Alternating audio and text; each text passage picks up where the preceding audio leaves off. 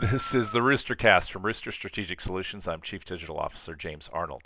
Digital marketing and sales is a highly competitive arena. Heck, the leading tools involved, Facebook ads, Google search, programmatic, they're all auction-based entities. That promotes the competitiveness all the more.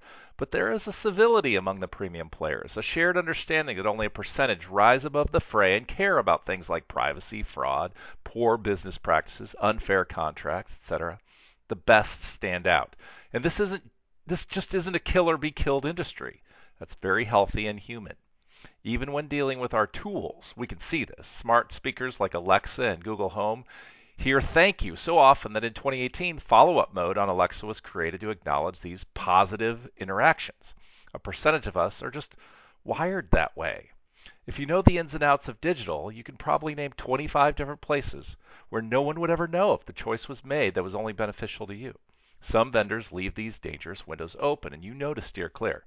I've loved working with and against those who make these choices. Trust is earned, and trust is key in digital, and that's why premium players are premium, and the rest need to earn it. That's the Roostercast.